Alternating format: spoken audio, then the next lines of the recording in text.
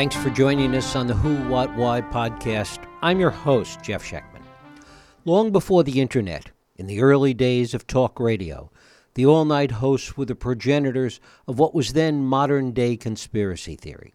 Hosts spent hours talking about crop circles, animal mutilation, Area 51, and all manner of events and evidence that could be used to construct a hidden narrative. The idea then, just as we've seen evolve in the past several weeks with Jeffrey Epstein, was that strange things were happening, that evidence in plain sight could be interpreted in ways that evolved to different conclusions. The narrative was always about the interpretation of evidence that was in plain sight. We were told that we just didn't understand the full impact of what it meant. Today, all of this has changed. Almost like science, the conspiracy theories of today, from people like Alex Jones and Donald Trump, are not about another way of interpreting the world. It's all about flat-out lies, fabricated rumors, and it's often presented with the only backup being the mantra people are saying. In so doing, this new way in which conspiracies are presented undermines the very fabric of democracy, as it discourages events from being looked at with legitimate alternate interpretations. We're going to look at this today with my guests, Harvard professor Nancy Rosenblum and Dartmouth professor Russell Muirhead. They're the authors of a new book entitled A Lot of People Are Saying, and it is my pleasure to welcome them here to the Who, What, Why podcast. Nancy, Russell, thanks so much for joining us. Thanks for having us. Glad to be here. It's great to have you both here. Nancy, start with you. Why should we even be spending real time talking about this whole notion of conspiracy theories? Well, for one thing, because whenever a new phenomenon really takes over public life, the way this new conspiracism has, it's worth noting. And it's also, we find, quite disorienting. That is, it's one thing to have a conspiracy theory, which is an explanation of events, and your introduction was just wonderful, Jeff. It's another thing to have bare assertions that an election is rigged or that the National Park Service has doctored photographs of the inauguration to suggest that the crowd was much more modest than Trump has claimed. So it's a new phenomenon. It's a very disorienting phenomenon. And as I hope we'll discuss, it has very real political consequences. Russell, talk about what you've seen as the tipping point for this. Certainly, Donald Trump is not the beginning of this trend that we're seeing. Talk a little bit about that. Yeah, that's right. I mean, when we first started looking at this and trying to make sense of it, Donald Trump had just barely announced his candidacy, and it wasn't clear that he would ever move from the periphery of politics into the center. And we noticed things like Alex Jones down in Texas warning people down there that the United States Army was planning to take over the state of Texas and declare martial law. This is the Jade Helm conspiracy of, I think, 2015. And it, struck us as really, really strange that that Texans would worry that the United States Army was planning to take over the state, to the point that the governor of the time, Abbott, actually called on the National Guard to step up their enforcement of individual rights in the state and keep a keen eye out for the possibility that the United States Army might be invading. So we really started to see this bewildering and mystifying almost new conspiracism at work. You're right. Before Donald Trump took it into the White House, I have to say that, even in Donald Trump's hands, it remains somewhat difficult to understand. We continue to be bewildered. For instance, scholars of conspiracy used to think of conspiracy theories as almost the province of losers or outsiders in politics, as a way of making sense of power when you didn't have access to power, when you were a long way from it. When Donald Trump was elected to the presidency, he said that the election by which he was elected was rigged. And it's really unusual to see the winners of elections saying that the election was rigged. So at that point, we really knew something very, very different was happening. And talk a little bit, Nancy, about traditional conspiracy theory, where this phrase comes from, and kind of how that evolved, the original idea of this. Yes, I think the conspiracy theory is just that. It's a theory. It's an explanation of some event. And what conspiracy theorists do is they collect, as you suggested, evidence, sometimes evidence in plain sight, but often evidence that official explanations overlook or lie about on this view. And they connect these dots to find patterns, and the patterns evolve into a narrative and an explanation. And usually they're always being amplified and made more complex. You add information, and the theory grows and grows. So, and it's a theory because it's an explanation of things. And sometimes conspiracy theories are true. We want to acknowledge that. We want to give a certain due regard to conspiracy theories. When people say that the officials in Michigan were responsible for tainting the water in Flint and then covering it up, it was a true conspiracy theory. So sometimes the evidence and the explanation is warranted, and sometimes it's not, and sometimes it's a very confusing mix of the two.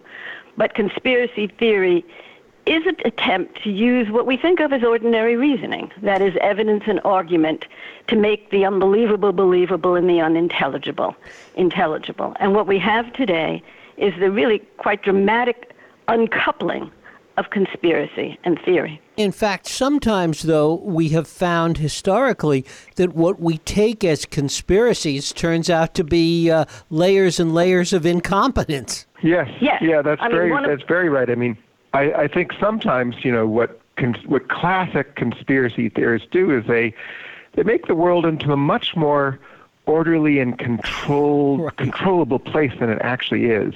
And they discount the important role of incompetence and accident. As Nancy says, many times conspiracy theories are wrong. But sometimes they're right. And to know the difference, you actually have to look into them and think through the evidence. I was going to say that psychologists who study conspiracy theorists suggest that they have cognitive mechanisms that we all have but are much amplified. So, for example, they always see, as you just said, agency, active agency and will and deliberateness behind events, not accidents or unintended consequences. And they look for proportionality between a cause and an effect.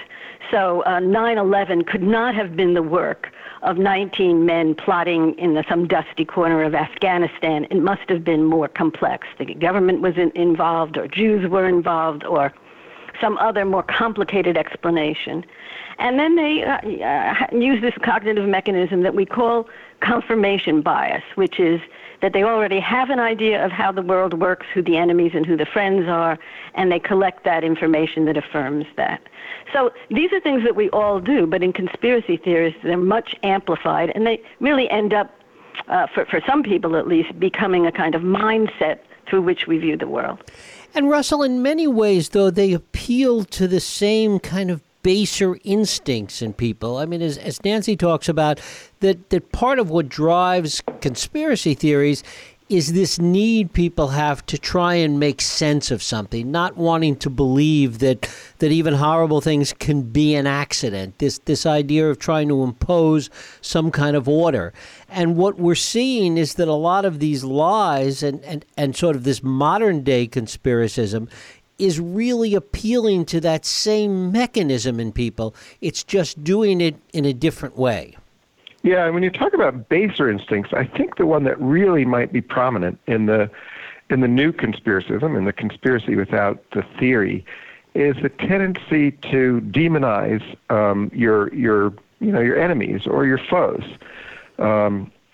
Take something like Pizzagate, which of course is no kind of theory. It's just a concoction of allegations that says, Hillary Clinton and her campaign chairman, John Podesta, were running a child sex trafficking ring out of a pizzeria in suburban Washington, D.C.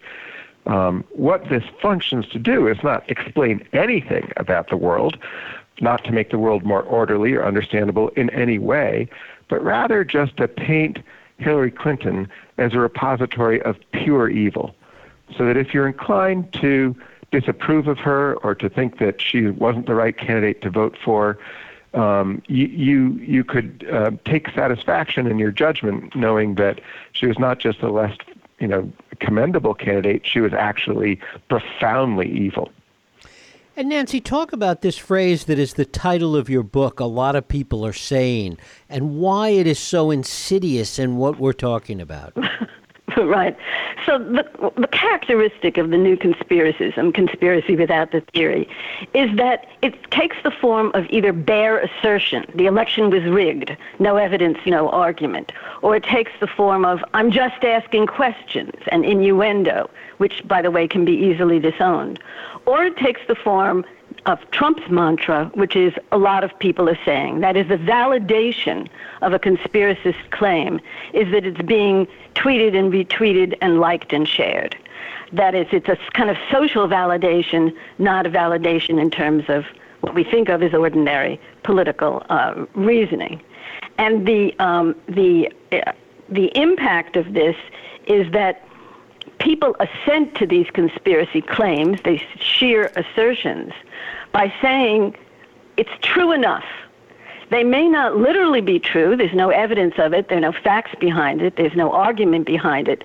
But the general claim that it's making, that is of somebody being an enemy, of Democrats being treasonous, of Hillary Clinton being a child molester, the general claim is true enough. And let me give you a quote that really, I think, illustrates what true enough is, what assent to it as true enough is.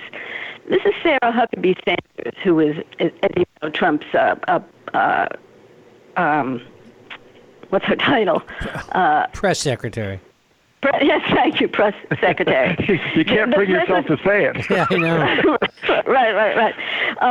The press was asking her about Trump's tweet. He had tweeted a video that falsely purported to show a Muslim migrant committing an assault.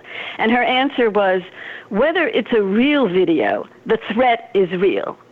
That is, the animus and the claim, the animus of the claim garners assent and repetition. And it's true enough. Didn't we see, Russell, a huge amount of this really in the 50s during the McCarthy era? Yeah, there's kind of insinuation and innuendo, this exaggeration of political opponents into being enemies of the regime. So if you opposed the party in power, the Eisenhower regime, you weren't just a good faith participant in democratic life. You were, like you were a communist who was opposed to the very idea of constitutional democracy. So that kind of inflammation of political opposition and the denial of a legitimate status to your opponents in politics is something that got going in the 50s, but was quickly quelled. It was contained and then defeated in the reaction against McCarthy and McCarthyism. And I think that's a very interesting observation you have, that this is now arising again in politics, this tendency to paint your opponents as enemies of the regime. It's arising in a new way. And I think, I really appreciate that, because I think we are called upon again to contain this, for the sake of sustaining constitutional democracy. There was also the same kind of innuendo. McCarthy talking about that he knew there were X amount of communists in the State Department, or he had the list in his pocket of 57 communists in government. It's very much like what we're seeing today in these respects. And Nancy's point about, Sarah Sanders' comment fits right into that. I suppose Roy Cohn is the common thread in all of this. Yes, he is. I don't want to say anything to validate or try to justify McCarthyism, but I will just point out that McCarthyism rose up at a time when the communist threat worldwide and even domestically was viewed as a very serious political threat. This was the Cold War. This was the period. Whereas there's no threat today in saying that the National Park Service doctored photographs of Trump's inauguration, or that Hillary Clinton is running a child sex trafficking ring out of a pizza parlor in Washington, D.C. It's not obvious what the threat is. And when the new conspiracist claim, as Trump repeatedly does, he is the conspiracist in chief, that the Democrats are treasonous and that the press is fake, it's not obvious what the threat is. There's no real-world event that is justifying the rise of this malignant phenomenon. Mm-hmm. I think that's such an important observation, Nancy. I mean, that's really urgent because, I mean, when Hillary Clinton is not there's no background threat. You might decide not to vote for her. That doesn't mean you should say she should be locked up, that the opposition is criminal. As Trump is increasingly saying, elections that elect Democrats are fraudulent. At a fundraiser earlier this month, he said, there are a lot of close elections that seem to, he says, every single one of them went Democrat. If it was close, they say the Democrat, there's something going on, fella, Trump says. Well, as if there's something going on, these elections are fraudulent, without a speck of evidence, without any sense that the Democratic Party is a threat to constitutional democracy. But that's what he's suggesting, that we should not respect the outcome of elections that elect Democrats. And this is the urgency behind the argument that we're making in this book, which is that the effect of this new conspiracism is, of course, disorientation, but it's also, and as importantly, delegitimation. What it does is to delegitimate, in the case that we're talking about, political opposition. And, representative democracy depends upon an assumption of regular party rivalry and of the notion developed early on in Britain of the loyal opposition, and this is being degraded. I mean, it's a little bit like the old movie Gaslight in terms of what we're being given here. Yeah, that's right. That's right.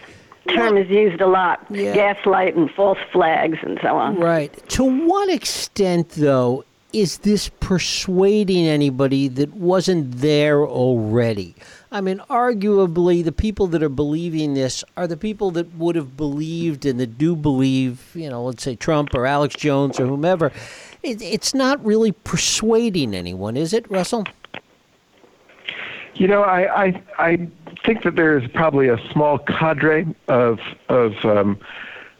real true believers who think that there really was a child sex trafficking ring going on in a pizzeria somewhere in Washington D.C. and Hillary Clinton was running it. And you're right. I think there's probably outside of that a very much larger number who view that as absurd and at least view it skeptically.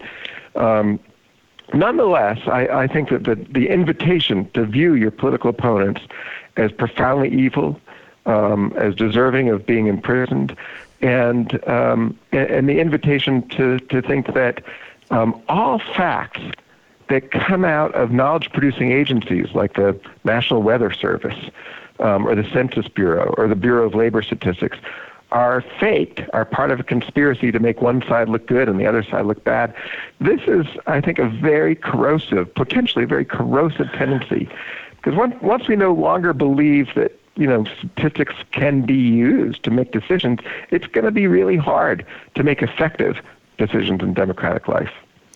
There is another very concrete result of this that's independent of how many people we think truly believe or think these things are true enough, and that is the president can act on his compromised sense of reality, and he does. That is, he sees conspiracies in government agencies and he fires the principals. He invents institutions to try to affirm his notion of a conspiracy going on in elections, like his Election Integrity Commission. He can derail or hijack institutions to go along with his notion of conspiracy. So, for example, he has this idea that we have an invasion at the southern border. And in fact, on some versions, George Soros is bribing these migrants to come to the United States. And he sees this invasion as such an almost military threat to the country that he calls up the American army to stand guard at the border. That is, things follow, policies follow, actions follow from this compromised sense of reality. And the other thing, whether or not, right. Whether or not a large proportion of the population believes these things, people in government, officials, and specifically Republicans, acquiesce. And it gives him license to change the policies and institutions of the country in accordance with the conspiracist claim. Russell? And the acquiescence that Nancy's talking about, it comes more readily because of the way the new conspiracism lowers the standards for what it means to believe something. Nancy says that we're only, the conspiracists are only asking people to think that something's true enough. They're not really asking for belief. And here's an example. There was an allegation that liberals conspired to create a clash between white nationalists and protesters in Charlottesville in 2017. And one member of Congress said, "I'm not saying it's true, but I'm saying it's completely plausible." So that's the way the standard gets lowered. He's not asking you to believe that there was a conspiracy to create that clash. He's just asking you to think it's plausible. And once he lowers the standard that way, he can enlarge the group to go along with the theory. How much of this, and Nancy, start with you, I'd like you both to comment on this, how much of this really comes from what has been a 40, 50-year decline in our belief in and faith in institutions? There's certainly a historical background to this. One is the way in which political polarization has extended beyond, fights in the legislature about policy to fights about what constitutes usable knowledge for the purposes of making policy. So you have warring and alternative research institutes and warring and alternative notions of who should occupy civil service positions in these agencies. So yes, behind it is both a political dispute and the extension of political dispute into disputes about the authority and the meaning and the value of research ranging from universities to things like the National Weather Service. Russell? Yeah, and I think our point isn't that citizens should have complete trust in all of their institutions, as we kind of imagine people might have, in 1959. We think citizens should be very skeptical. They should be skeptical of their government. They should be skeptical of authority. And but we think that skepticism should be expressed in an attunement to evidence and argument and factuality. And may very well turn out that there's an institution in a governmental institution that's not acting in the public interest, and vigilant citizens need to be ready to make that claim. But making that claim persuasively requires access to the terrain of common sense and factuality, and it's that terrain that we're trying to defend here. So we're definitely not saying all institutions should always be trusted. We're trying to defend common access to the kind of evidence that allows us to disagree with each other and allows us to hold a government accountable. Russell Muirhead, Nancy Rosenblum, the book is A Lot of People Are Saying, The New Conspiracism and the Assault on Democracy. Nancy, Russell, I thank you so much for spending time with us. Thank you, Jeff. It's a pleasure. Thank you. And thank you for listening and for joining us here on Radio Who, What, Why. I hope you join us next week for another Radio Who, What, Why podcast. I'm Jeff Sheckman. If you like this podcast, please feel free to share and help others find it by rating and reviewing it on iTunes. You can also support this podcast and all the work we do by going to whowhatwhy.org/donate.